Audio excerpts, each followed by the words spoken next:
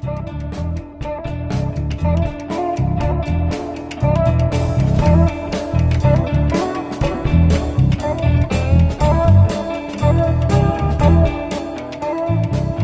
to episode 30 of season 12 of the GNU World Order for 23 July 2018. In this episode, we're going to go over procps-ng. It's a fantastic package in the Slackware default install. It has about, let's say 10 different applications that you probably don't even know exist. That's a bold statement. I should say some of which you may not know exist, or some of which you may not be familiar with. Some variation upon that.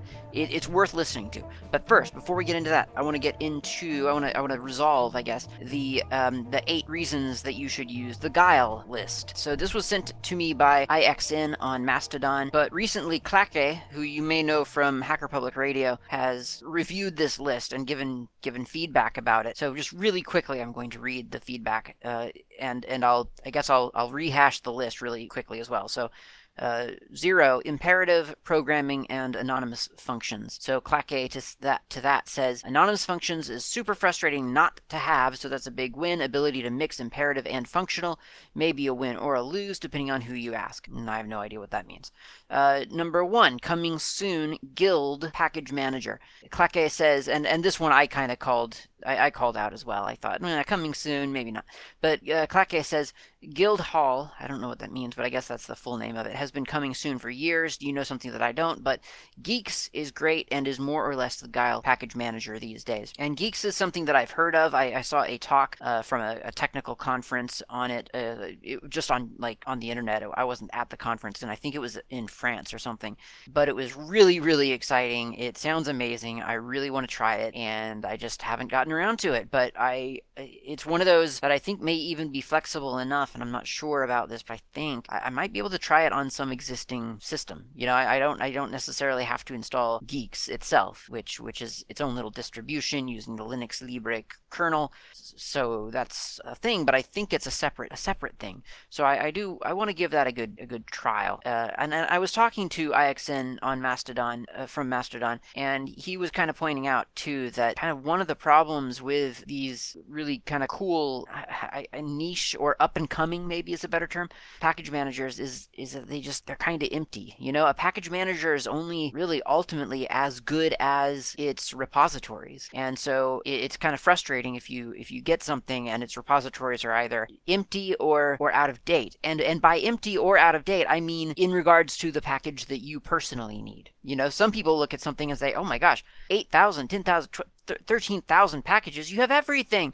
And the minute they don't have that subset of stuff that you want, then it becomes less useful to you. It's a problem, and it's a problem that kind of relates, I think, to my earlier to my critique back in episode, I think 28 maybe, or 27, where I was saying that open source is a big space now. It's a huge space, and it's not realistic for us to expect a repository maintainer, and there are many repositories now.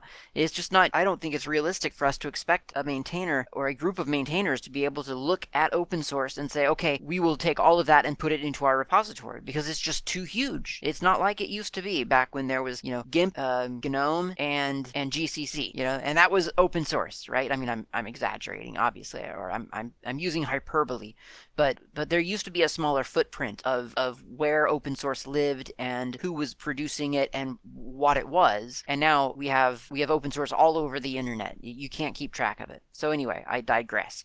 Number 2, predictable syntax, and there's a big code block. Claque says, yeah, he likes the syntax. He's not sure that it's any more predictable than anything else. So I've had a couple of comments on my terminology here. Predictable. What does predictable mean? Well, it's only predictable in terms of what has the language taught you, and then what does the language continue to do. So again, my main example here is something like Python, which introduces a user to a concept. For instance, you can use English words in conditionals. So if foo is 1, then do such and such. So now you know that, right? You can write conditionals like English. So then if you do something like if foo is less than 1, then print something or do something, and it fails. So it has taught you to try to think of programming in English sentences, and then when you do that, it scolds you for having done it. And that's a bad thing. So I don't think that, I don't, when I say predictable, I don't mean, I guess what I mean is consistent, but the reason that I care that it is consistent is because as a new user or as a forgetful user with my hand up in the air, you can predict what it's going to be. You don't have to go look it up. You can just say, well, I know that equal, dash EQ is equal, so dash LT is going to be less than. I just know that because it's consistent. Okay, so that's what I meant. So number 3, arrays, dicts, tables, and arrays of arrays are out. Mostly pairs are in. Claque says, these data types all have their uses. Luckily, Guile has them all, except the very Lua idiomatic table, which of course was in my original Lua list. Being a functional programming language, though, lists are very convenient to iterate over. Yeah, very cool. I mean, lists and arrays and that sort of thing, I mean, they're just so darned useful in programming, and it's honestly not really something I don't think I really got how useful they are until this recent Java class that I took for fun. Well, for fun and personal development, I guess. It was work paid for it, so I was taking it, and I kept falling back on arrays without even thinking about it, because the programming examples that they were having us complete. They would start them and then we would have to complete them, and they were just so bad. And half the time they wanted, because they hadn't taught arrays yet, and I just thought, well, just because they haven't taught us an array doesn't mean I'm not going to use an array, because that's obviously what you should do here. It was a horribly designed course, but it did sort of hammer into me that yeah, actually arrays and lists and that sort of thing, it's a great little convention. You just have one object, I guess, and you can introspect that object. How's that for programmery talk? So you have this thing, and you call it an array, and inside of that array, you have a bunch of values. You have foo and bar and baz and everything else. And then when you want to call either foo or bar or baz, you just call the array, and then with whatever function grabs a value out of an array. So I don't know. My array is called my array, then maybe it's a dot get parentheses 1 close parentheses, and then you get back from it bar. What, not foo? No, that would be 0. Okay, so number 4, tabs are optional. Yep. Claque says that's a win for some. I don't think that's a win for all. Optional is a win for all. So I disagree with his diplomacy. 5, C bindings. So hooking up a game engine won't be too hard. It's ridiculous.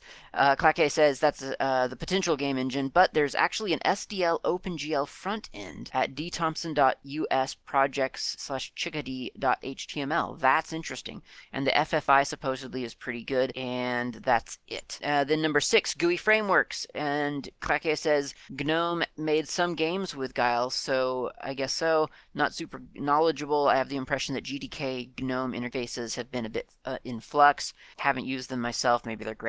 Yeah, I have comments about that, because Lua supposedly has GDK frameworks, Qt frameworks, and I gotta say, they're having the framework and having a release once upon a time does not mean that it's something that you want to rely on, and there is a difference there.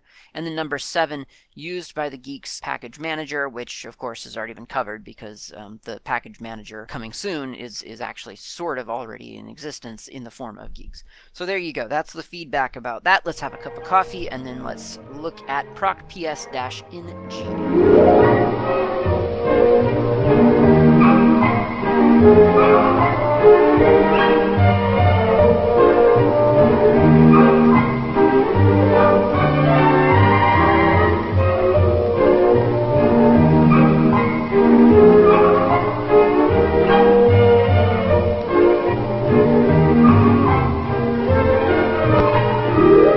We're back. I have coffee. You have your coffee. So let's look at procps-ng. The homepage of procps-ng is sourceforge.net/projects/procps-ng.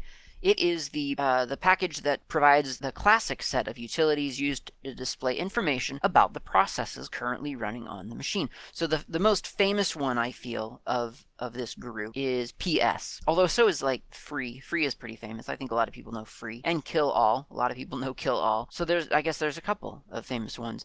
Top, I didn't realize that. Uptime, yeah, there's actually a bunch that you'll probably be somewhat familiar with, and some that you really might not know much about. So I'm just going to start from the top of the list as I do an a less on var log packages / procps-ng. And the first one on here has been free. So if I do a man free, it says it displays the amount of free and used memory in the system. This is famously misleading. A lot of people look at this and don't really understand what they're looking at. And I'll admit, I barely know myself, but a friend of mine, the last known god, pointed out one time that most people were misreading free, the output of free. So a very common variation, I guess, of free would be free either -m for show me everything in megabytes, or free-h, show me things in human readable, so whatever the nearest logical unit size would be. So the point of confusion, so if I'll just type in free-human, and there are 6 columns. Total used, free, well, 7.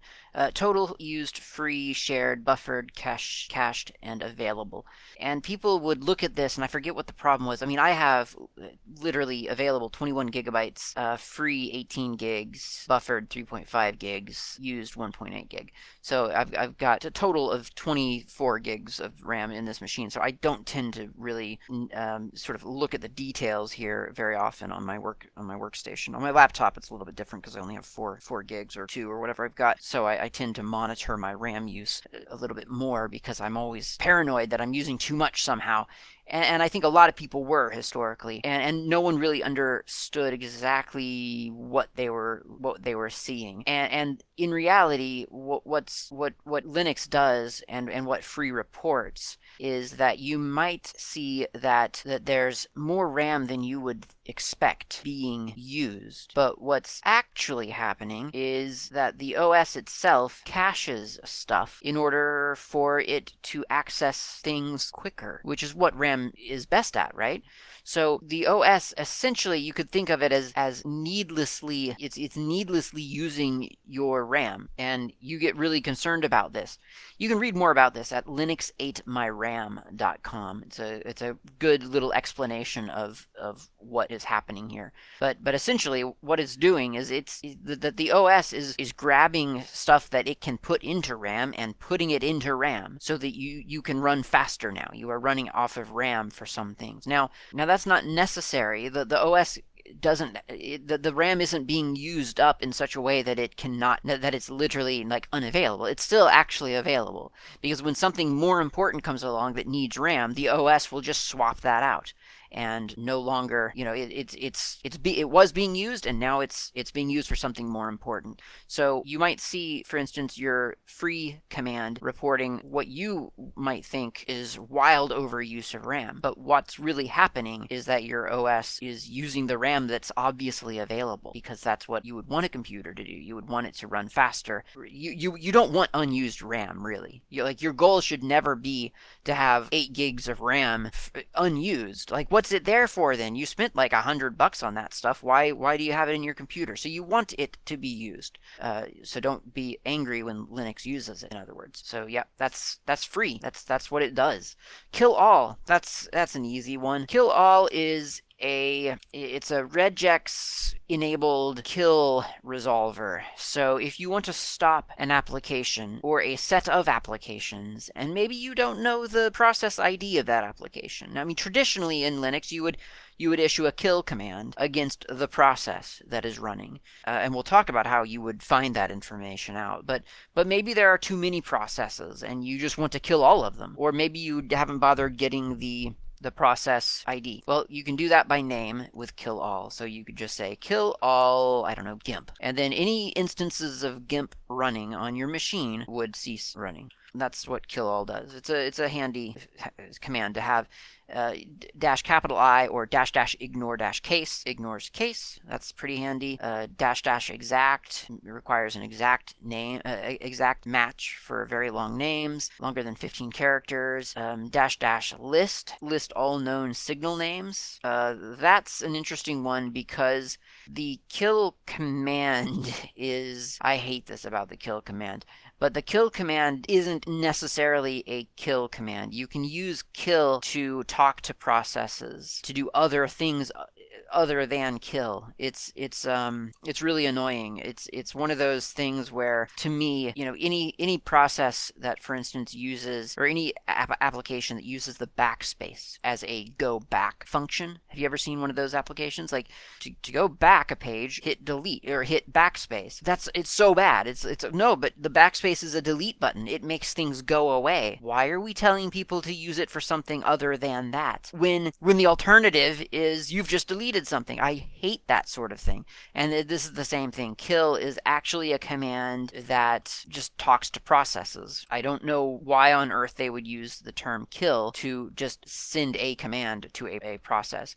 And you can do kill all -L for a list of all the different signals that you can repurpose kill to send. So I have seen applications where, if it's running, you can send a kill, I don't know, sig foo to reset its timer, or to create a bookmark in metadata to mark a certain event. And it's I think it's really stupid that that command does that. But there you go. That's what it does. I can't help it. It's just what it does. So that's what kill all does.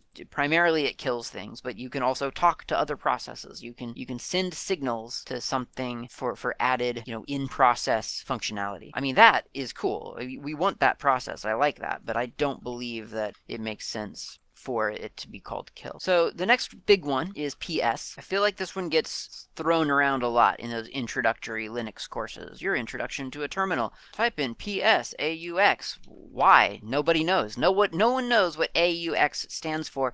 In fact, frankly, hopefully I just know someone from procps-ng is listening. Frankly, I don't think PS, the command, knows what AUX means. And I don't think it's procps-ng's fault. It's historical cruft that we kind of have to get around. And we're trying to resolve that, and we have lots and lots of different things that AUX actually means. I'm not going to go into it. You can look at the man page for PS. As long as it's the PS that ships with procps-ng, you'll see the historical stuff about what the POSIX and the Unix standards need, and what BSD has traditionally done, and what GNU has done, and it's just kind of, it's getting normalized, but it's very confusing right now. So luckily, the man page of PS has right there at the top, a bunch of examples. It's really nice, and it's maybe possibly a model that I think I might start following, to be honest, because it does seem awfully sane to have your cheat sheet for PS right there, right at the top of the manual. It doesn't make sense necessarily, because it's like, but you haven't even read the thing yet. You're just copying and pasting commands. You know what? That's why I'm here. Okay, anyway, enough praising their man page. I guess the typical use case for it is to see I don't know if this is the typical use case, to be honest, but there is a use case by which you could say PS-E, and that shows you literally, like if I do PS-E pipe it to less, you'll see literally every process. 1, 2, 3, 5, 7. Like, this is every process running on my machine at the moment that when I hit return or enter, whatever that key is called. Okay, so similar to that is, well, what if I just want to see the ones that I'm running, that I personally started? Well, you can do that. It's a little bit complex, a little bit not a pretty command. So PS-U, cla2, that's my username, -u, so a lowercase u, cla2, and then strangely space u. Now, you don't actually need all of those u's. You could just do like a PS-U, cla2, and you do get like the processes. You'll see a list of processes. The problem with that, I guess, is that you don't get a bunch of extra information about each process. So if you do the trailing lowercase u, so even if you just do ps dash capital U cla2 space u, then you get a bunch of extra information at the end. And that's kind of, from what I understand, that is leveraging the BSD option for just U, no dash U, just the bare U. That adjusts the format of the display, and it causes it to display a user-oriented format, meaning that the output that you get has stuff that means something to you. For instance, it gives you all the information about all those processes, but it also tells you, for instance, what exactly was the command that started this process? How did that happen? And you can kind of get a feel for, okay, so this thing is located in user libexec gfs-udisks2-volume monitor. Okay, so yeah, it's got my name on it, but it's not something that I consciously started. That's just something that some other action that I did needed something out of libexec and has executed that thing. So there's a lot that I could talk about with PS. There are a lot of different formats that you can use to get information out of the system. I kind of get the feeling that realistically, personally, I guess, I kind of default to top and htop and another command that I'll get to once we get to it in this list. But PS, I could see it being one of those things where you need to monitor your system, and maybe you're using like awk to parse different columns, and so you get like this big PS output, you run it through awk, and then you report on the stuff that you actually care about. I can just kind of see, because otherwise it's just a lot of information to sift through, and it's pretty granular, and I'm not sure, I guess, just how much of that would be useful on a everyday basis, but I don't know, maybe it just depends on your use case, really. It depends on what you do, probably. Okay, so next up is in sbin. That's an exclusive kind of command. It's called pidof. Find the process ID of a running program. Okay, well, let's try it. PID of bash. Yep, 5720, 3013, 1429. Cool. PID of, what else am I running? Oh, Audacity. Oh, I did bid of. PID of Audacity, 5478. So hey, remember how I said I'll tell you in a minute how you can find the process ID of a process? That's a pretty good way. PID of, it's not the only way. There's one more that I use a lot for this as well. But PID of is quite useful. You can constrain what it returns to you with a -s for a single shot. So this just returns the program, or returns one PID of a program. So in the case of bash, where there were 3 instances of it, if I do -s bash, it just shows me 5720, so the latest one. -c returns only the IDs that are running within the same root directory. This option is ignored for non-root users, so I'm not root right now, so that wouldn't matter. -x scripts 2. This causes the program to also return process IDs of shells running the named scripts. So if you are looking for the ID of a script that is being run, then it also tells you where the shell that's running that process is running. That's pretty much it, I guess. There's an omit PID option, which I've never used, so I'm not going to really go into because I don't know how to use it. Okay, so that's PID of, and that is probably, well, on Slackware it's in your sbin. It might be somewhere else on your system, I guess. And then there's another command called sysctl. I used to use this a lot more than I have lately. I did a Hacker Public Radio episode on it once, which barely touched on sysctl. But sysctl, it's according to its man page, configure kernel parameters at runtime. It's used to modify kernel parameters at runtime. The parameters available are those listed under proc-sys. So procfs is required for syscontrol support in Linux. You can use syscontrol to both read and write syscontrol data. So syscontrol is, well, I mean, as you've just heard, it modifies stuff during runtime, which you may or may not really have that much reason to modify things, but you might, and things that you can. I'm going to become root for this, I think I have to be. So sysctl, let's do -a. Probably pipe that to a less. So if you look at the output of syscontrol-a, that stands for all, I'm assuming. Let's look at it really quick. Command syscontrol-a, yeah, all. So --all is just as good. So sysctl -all, pipe to less. You get all kinds of interesting little values. dev.cdrom.debug is 0 right now. I'll skip all those things. Let's do dev.mac_hid.mouse_button2_keycode equals 97. So guess what my the mouse button 2 keycode is? Oh, it's 97. Button 3, 100. Button mouse button emulation is 0. That's because I actually have a mouse. So yeah, there's all kinds of information. fs.nfs. You name it. Lots of configurable things for that. fs.quota, fs.xfs, kernel parameters, or yeah, I guess kernel parameters. These are all kernel parameters, but there's a bunch of ones called kernel. Let's keep going down. net.core, net.ipv4. Yeah, there's a bunch of things. I don't even remember what I used to use this for. I'm trying to actually, I was hoping something would jog my memory. I really don't remember what I used to use this for. But I do remember using it. Enough to do a Hacker Public Radio on it at least. But even then I didn't really use it.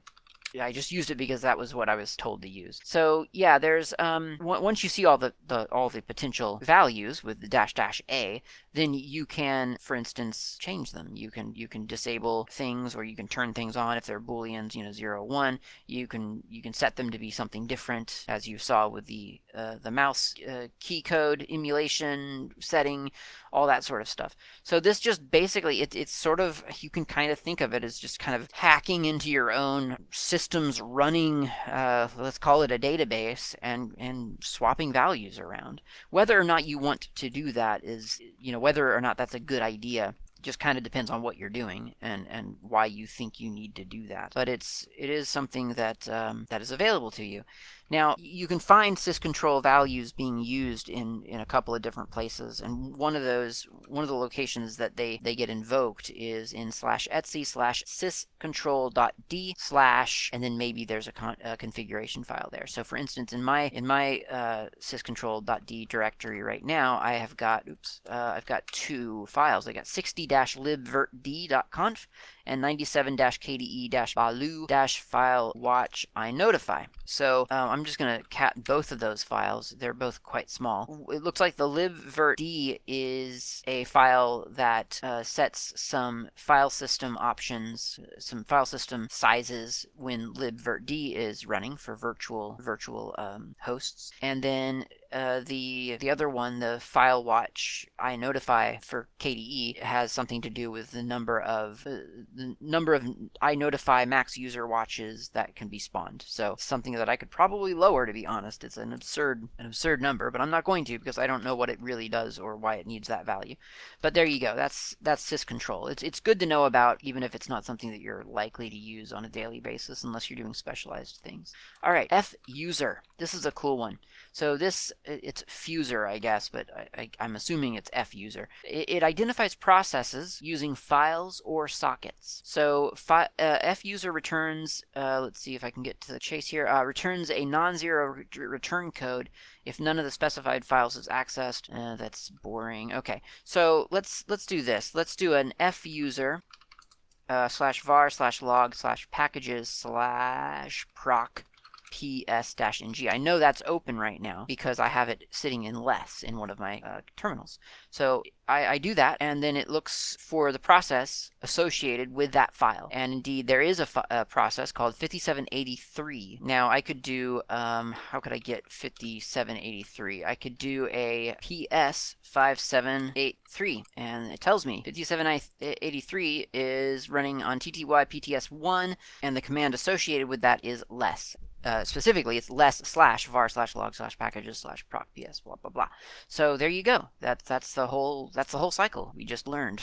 Fuser to find the PID of the thing using that file or the socket, and then PS with the PID shows you what that was. Pretty cool, huh? So yeah, that's a nice little, that's a tidy little package right there. I wish I could just end the episode with that because that's full circle classic kind of story development, but can't do it. So listdev is the next one, and hey, I'll admit it, I've never used listdev, and apparently, I mean, when I typed in man listdev, it's a command from 1998, May 31st. It lists information about your computer's installed hardware from the interrupts, I/O ports, and DMA files in the proc directory, thus giving you a quick overview of which hardware uses what I/O addresses and what IRQ and DMA channels. So if I just type in listdev, LSDEV, I get output that to me looks like I feel like this output to me right now looks like what the terminal looked like to me back in 2005. It's just completely incomprehensible. I mean, if I look at it a little bit closer, I see some things that kind of vaguely say something to me. For instance, ETH0 is on IRQ 28. Well, I know what ETH0 is, at least. ATH9K, that's my wireless card, it's on 37.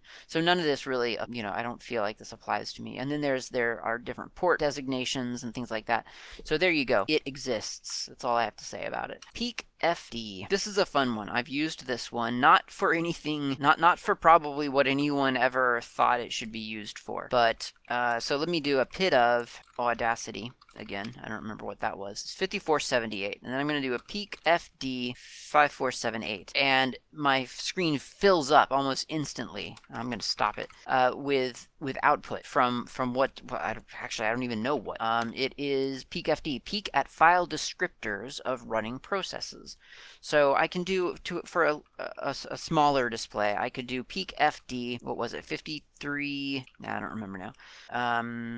PID of, no, what was it? I'm trying to find less. 5783. So I'm going to do peak FD 5783. So that's my less program. So nothing happens. I type it in and I get a blank line. But now if I switch my tab over to my less program and I hit the down arrow once, so I've incremented the line. Now I come back to my peak FD and it tells me reading FD3 1B, reading FD1 1B, K 1B, K ESC 080808 ESC, reading FD3 0, and so on. So it's giving me some information about what that process is doing. I don't know enough about what it's actually looking at to provide this information, or what this information actually means.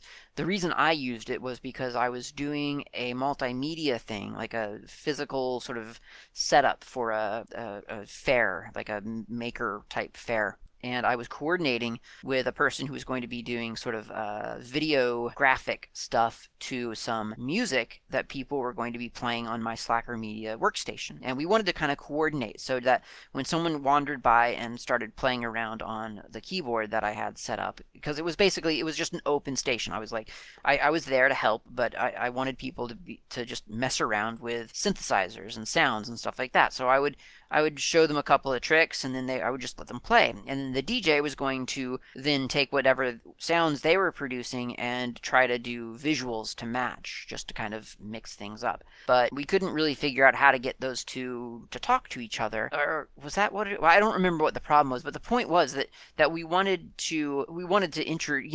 there to be some kind of substance some randomness, really, that her DJ stuff could use to generate weird visuals. It's kind of all retro and ugly and silly. So one of the ways that I figured I could get a bunch of just random stuff happening was peak FD. Just get a bunch of output from peak FD and send it over to the DJ thing. It took that in as just raw data and used that as kind of a seed for the visuals that she was producing. So that was kind of neat. And that's peak FD, and that's as much as I know about it. Okay, so pgrep. This is the one I use all the time. It's a lot like PID of, but it's fuzzier. So it's grep for a PID. So if you know that you want the PID of odd, what was the name of that program? Asterisk. Well, there you go. You get pgrep odd 1479, 1490, 1707, 1822, 1838. So you're being fuzzy, and that's what you get back. So maybe you remember that it was Audacity. I couldn't remember what it ends with. Oh, 5478. That's probably what it is. PS 5478. Yeah, that's user bin Audacity. Yeah, that's the one I was looking for. So pgrep is a fuzzy PID of. Okay, pkill. Pkill is it's a look up the signal processes based on the name and other attributes. So it is to pgrep or to kill, I guess, what pgrep is to PID of. I'm not going to do pkill because I don't want to kill anything right now. But there you go. That's what it does. And like kill and kill all, you can actually change change what signal it sends. It doesn't have to be the sig. What is it? Sig hub or sig whatever. It can be sig USR1 or sig whatever. Okay, so that's pkill pmap. I've never used pmap, never heard of it. Don't know what it does. Report memory map of a process. Whoa, that sounds pretty crazy. Let's do pmap. Pmap. What was it? 5387? Nope. 5783. Yeah. There you go. You get a memory map of everything that less, in this case, is using. That's pretty cool. I don't believe I would ever use it, but yeah, that's pretty neat. You should check that out sometime. PMap. It shows you all kinds of information, like what libraries are in use by that application. Yeah, this is cool. I'm going to have to mess around with this one. But again, you have to get the process first. It's not like pgrep or pkill. You have to know the process ID, unless there's a switch in there to make it name friendly. Okay, so the next up is procinfo. Procinfo is it gathers system data from proc directory again and prints it nicely formatted onto the standard onto your standard output. So if you just type in procinfo, you get all kinds of sort of, I would say it was a little bit top-like or htop-like. You get, your memory, your total used, free buffers. Well, I guess that's more like free. But you get like the user uptime, nice settings, the system, IO wait, HW SW idle uptime, and then a list of IRQs and what's being used right now. So this is actually a quite a nice little readout it even lists the disk activity, like SDB, SDC, SDD, SDA, SDE. Yeah, so it's got a lot of information there, and there's probably ways to filter this down into stuff that you actually care about. But I've never messed around with procinfo. I knew it existed, but I don't remember ever using it. Next up is PRT stat. I don't know what that stands for. Let's look at the man page really quick. PRT stat is print statistics of a process. I have about as much interest in statistics as I do in Cricket, so that's not a whole lot. So PRT stat, let's do 5783 again, shows me, as it says, statistics of a process, this process being that old less command. It is kind of nice. It shows me, okay, that's the process, the process is called less, stat is S, it's sleeping right now, CPU number is 5, all kinds of information like that. It's kind of interesting, actually, more interesting than I'd anticipated. And yeah, as you can tell, it's something that I've never ever used. PS tree is it's like PS in a tree structure. It's quite nice because that's one of my, I guess, not complaints, but that is something that I have observed about PS, is that in its raw state, when you just do the PS-u cla2 u, you do get a certain degree of useful information. It's just there by process number, not necessarily by any kind of logical. Well, I mean, that is logical, but it's not how we might think of a process, for instance. Well, if you do a PS tree, you get that same. You'd probably want to pipe it to less, to be fair. You get all that same information, but you get the parent and child structure of certain processes, and that's pretty, I guess, useful. I mean, maybe, I guess it depends, but certainly if you, I guess, let's say you were having problems with Baloo, BALOO. That's the KDE file indexer. And it's one of those that you never start intentionally. You don't start Baloo yourself. It's just kind of running. It's who knows what owns that sub process, like where does it live. You can find, do PS tree and you can see, oh, okay, so it's part of the Akonadi control process, and there's another related one called Baloo file, which is a queue process manager. So you get a little bit more information about where a certain process originated and why it is running at all. So that can be useful, especially if you're investigating something that you're not really sure, like why is this process eating 80% of my CPU cycles right now? What started this thing? PS tree can help. PWDX, report current working directory of a process. So once again, let's do 5783 PWX, and it tells me that the current working directory for that is /home/cla2. That's because when I started the less command in that terminal, my prompt, I was sitting in /home/cla2. So you can do that with any process, and it will tell you sort of where that. Let's do the PWX Audacity to see. Oh, that's not how you find PID of again. 5478. So let's do pwdx 5478, and it tells me that yeah, that one's /home/clat2 as well. So there you go. Not very interesting, but you get the idea. Like if there was something happening, you wanted to know where that prompt, where that terminal was living when you started that process, pwdx would be the way to do that. Okay, so then there's a skill and snice, and that is send a signal or report a process status. These tools are obsolete and unportable. The command syntax is poorly defined. Consider using the kill all, pkill, and pgrep commands instead. I feel like that's probably enough said. Then there is slab top. Nope, I've never used this one. So slab top has, oh, I misspelled it first of all. Slab top says it displays kernel slab cache information in real time. That sounds fun, I'm going to admit, but apparently you have to be root, at least on this system, to run it. And there you go. Yeah, so it's like a top command except for kernel processes. Wow, that's really cool. I'm probably going to sit and stare at that for a while, but no, I had never heard of that one before. So then there's snice, which again, that's not it's obsolete and unportable, so we're not even going to give it the time of day.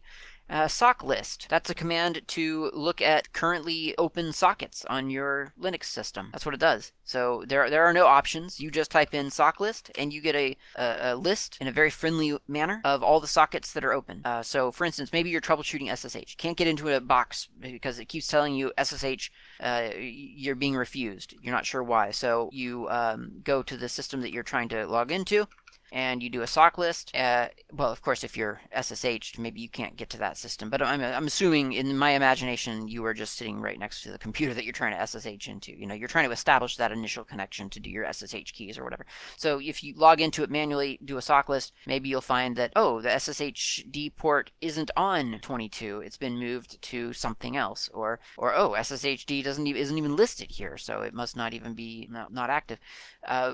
Or just to see what's going on in your computer, because sometimes it's good to be aware. For instance, I'm running a Nextcloud client on my desktop. Was I aware that it had 51170 occupied and using? Maybe, maybe not. Now I'm aware for sure. And it also tells you, like, you know, the PID of those sockets and the UID of the owner of that socket. I guess that's the owner. Would that be the owner, or I think that would be the owner. I think that's the correct phrase. But anyway, that sock list is pretty simple. Literally no options. It is just not something that is available. Next up, we're getting close to the end here, is tload. T as in tango. It's a graphic representation of system load average. Okay, I never thought of it as a graphical representation, but there you go. So if you type in tload, it takes over your terminal, and it gives you a little bar graph of, I guess it's a bar graph, of the system load over a course of time. So if you've ever used one of those plasmoids on KDE or on any desktop, you know, to show activity of your system, this is that, except in ASCII. It's pretty neat, and it's one of those things that if you've ever sat down and thought, oh man, I'm doing a video shoot or something, and I need something tech looking to be on screen that has motion, you know, it doesn't have to do anything, I just need movement back there. Tload's a great one. Okay, top. You probably know top already. I don't actually use top all that much because I kind of became a fan of htop and never looked back. But top is the classic view of whatever is taking the most. Oh, in fact, this is how much I love htop. I just typed in top, and guess what it's aliased to? Yeah, htop. So, but top is that classic kind of overview of all the different processes on your system. I used to use it all the time. Just in case you didn't know this, I guess this is an extra tip. If you do a backslash and then top, or you know, whatever. So if you've aliased something intentionally or unintentionally or intentionally that collides with another command, if you do a backslash and then that command, it ignores the alias. So I have top aliased to htop. So to see the actual top, I do \top return, and that skips over the alias and shows me the actual output. I have to do that all the time. because I alias things like crazy. I mean, probably not as bad as other people, but I don't know. I feel like I'm a pretty heavy user of alias. So yeah, there we go. There's oh, guess what's right up there at the top? 5478. You know what that is? It's Audacity. Yeah, so that's top, and it shows you, you know, the CPU usage and how many things are running and how many zombies you have. 0, hopefully, and so on. Yeah, like I say, I don't use it. It's just so basic. I'm really more of an H-top kind of guy. Okay, so uptime. Man, uptime says that it is, tells you how long the system has been running. That's pretty much what it does. It's useful. I used to use it all the time, but mostly as a vanity thing, just like, oh, how long have I not rebooted for? And I think a lot of people in Linux, I think that's often what our use case is. But there is a very real use case for it in server administration. Sometimes you need to find out, wait a minute, why did this server get reset? You know, like when did this happen? This shouldn't have happened. I didn't do this. So you look at uptime and you can kind of count backwards and see when something happened that maybe should not have happened, or that surprised you or whatever. You can there are a couple of options here that I've used.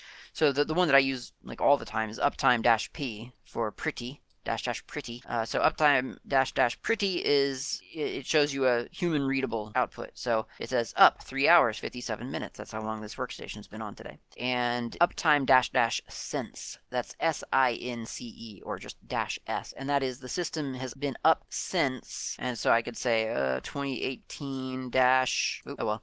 So you can type in a date and it'll tell you, oh, since that date it's been up this long. Okay, next is vmstat. I'm not exactly clear on why they call it vmstat. I mean, it's okay, so officially it's report virtual memory statistics. I don't understand exactly what they mean by virtual memory statistics, because vmstat reports information about processes, memory, paging, block I/O, traps, disks, and CPU activity. I don't exactly know, and it does this, by the way, in averages since last reboot. And you can give it an argument for how frequently you want your updates. So vmstat space 6, let's do that. So every 6 seconds it will report on what my system is using in terms of memory, the buffer, the cache space in the memory, and so on. So it gives you quite a lot of information about your, like I said, your memory, your swap, your I/O, your system, and your CPU, all in one line. So it's like free. It's kind of like procinfo. It's like those commands all in one line. So I'm sure it's very useful. I've literally never used it. The penultimate in the package is the W command, one of my favorites because it is one character. I love one character commands. W is a lot like who, if you've ever used who. Who is part of the GNU core utils. W is obviously part of procps-ng. They're similar but different. So W shows what users are logged in, when they logged in, what terminal they're logged in on, and what command they're actively running. Like, really, that's it shows you that. For instance, here's cla2 running less on pts/1. Here's another cla2 on pts/3 running w, and so on. And yeah, so that's kind of interesting.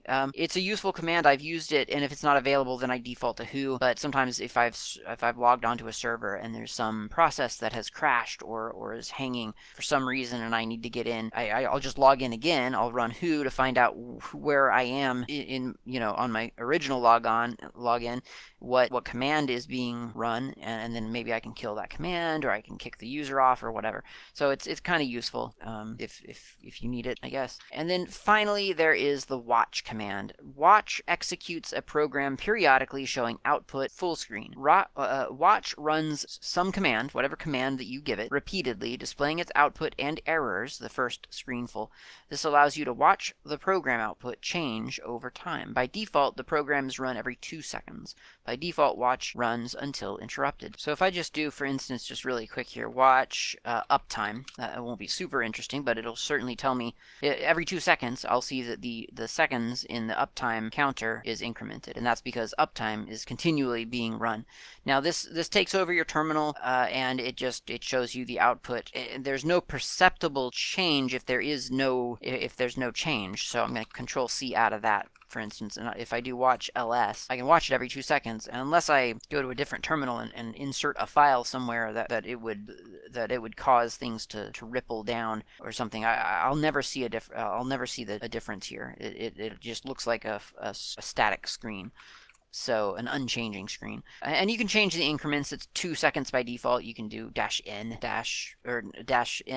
10 for 10 seconds or whatever. And there are quite a few different options for this one. You could pipe it through, or you could pipe its output through grep and just grep for a certain user. For instance, if you're watching a folder of a directory of files and you want to see files get updated or increment, for instance. I've used watch in the event when I'm maybe copying or DDing a file over somewhere, and I just want to see the progress, and so I'll throw watch in as a du-h or an ls-l watch, and just watch the file increment as it copies. It's kind of a really quick and cheap progress bar, I guess. So that's kind of how I've used watch. But I'm sure, and apparently there are things you can, like if you're doing long lists of things, you can do dash differences, and that highlights differences between successive updates. It's pretty cool. -in, of course, -- interval. I've already said that. -- no title. That make -- no title turns off the header showing the interval and the command that you're running, so you could just have a screen full of the data if you already know what you're doing, and so on. So that's a pretty sort of a useful, if not niche, command. It's not something that you're probably going to use every day, but it's something that you might invoke here and there.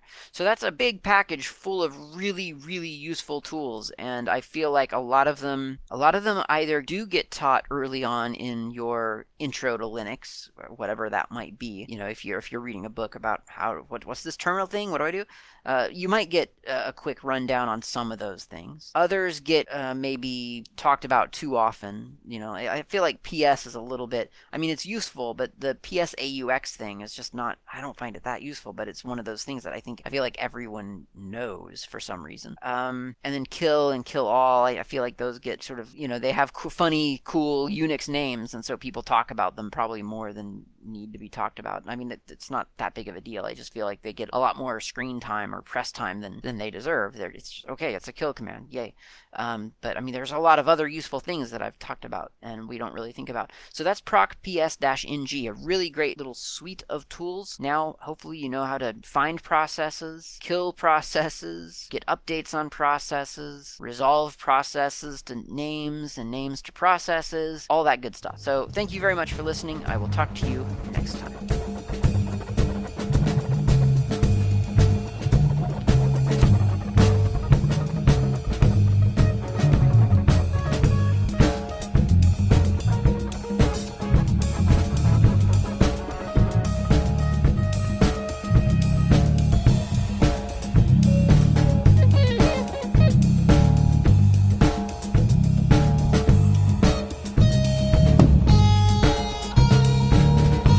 Thanks for listening to GNU World Order. My name is Klaatu. That is spelled Klaatu. You can reach me by email, klaatu@member.fsf, as in freesoftwarefoundation.org. You can also find me on IRC, on the irc.freenode.net network, as not Klaatu. I'm usually in channels like Slacker Media and Ogcast Planet, or you can direct message me. I have no problem with that. Finally, you can contact me on Mastodon. I'm on mastodon.xyz/@notklaatu.